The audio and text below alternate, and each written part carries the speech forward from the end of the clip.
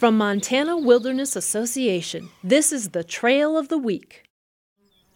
If you're looking for some wilderness adventure, put the Gallatin Crest Trail on your bucket list.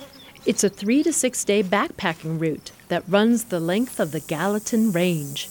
Parts of the trail, also known as the Devil's Backbone, have been eroded to a thin crest, barely wide enough for a footpath. It's a tough slog up from the valley floor, but once you reach the Knife Edge Ridge, you'll stay close to 10,000 feet for approximately 50 breathtaking miles, drinking in panoramic views of the Madison Range, the Tobacco Roots, and more.